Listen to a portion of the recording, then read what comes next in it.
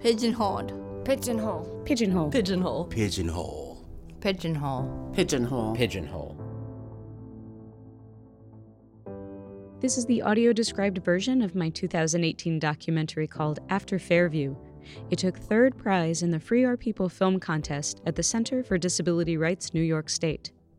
I originally started filming Linda in this film to support Real Choice Initiative, and it grew into a more intricate portrait. Audio description by Mari Morrison.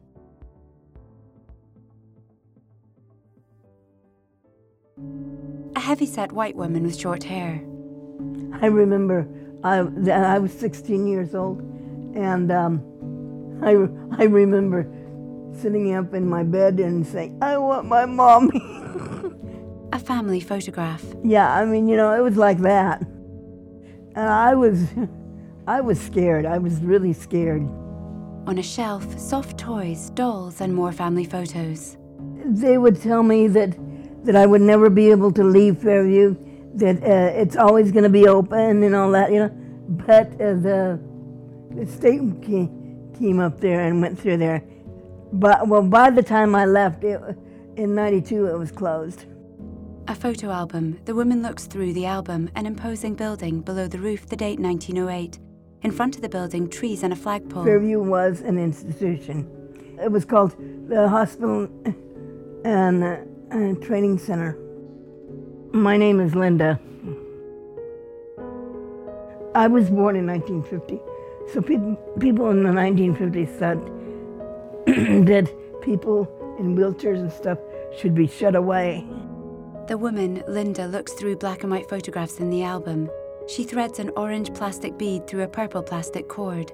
She uses one hand and grips the cord with her teeth. You know what I would get, what would make me so angry? Was when somebody younger than me would tell me what to do, and I hate that.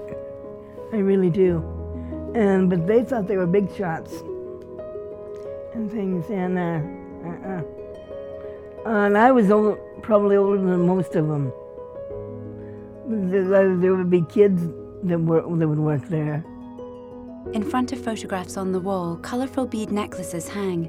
On Linda's lap, a box of beads. She carefully nudges a green bead onto a piece of purple plastic cord. I didn't like it very much.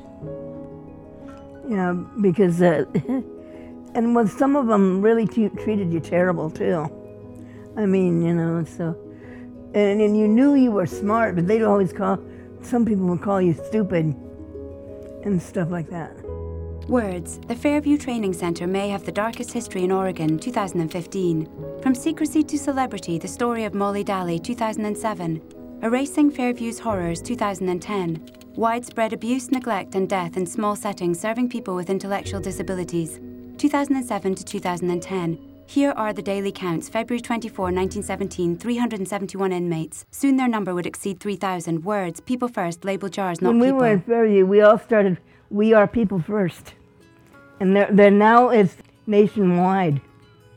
Yeah, so I've been trying to help people and stuff like that for a long time. Because I don't want them to be in an institution or anything like that.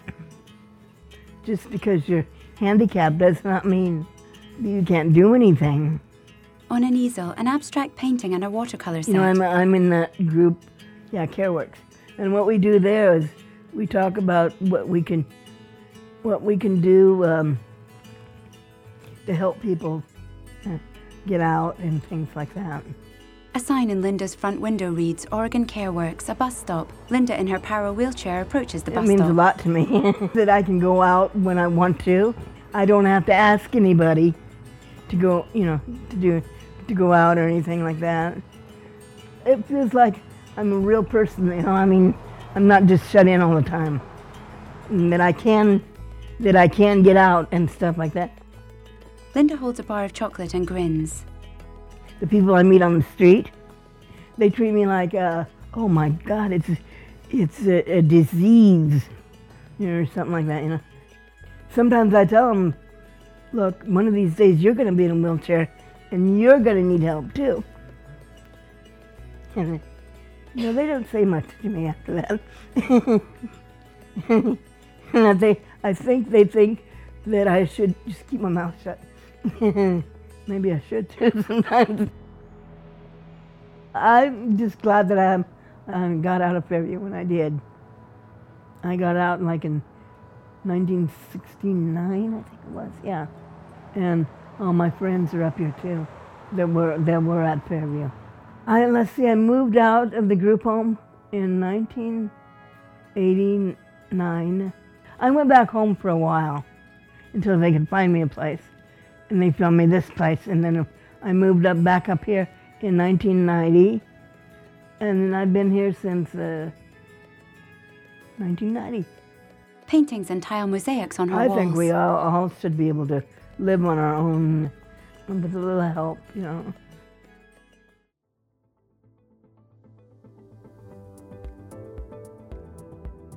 Every episode is transcribed. Links, guest info, and transcripts are all at whoamiitostopit.com, my disability arts blog.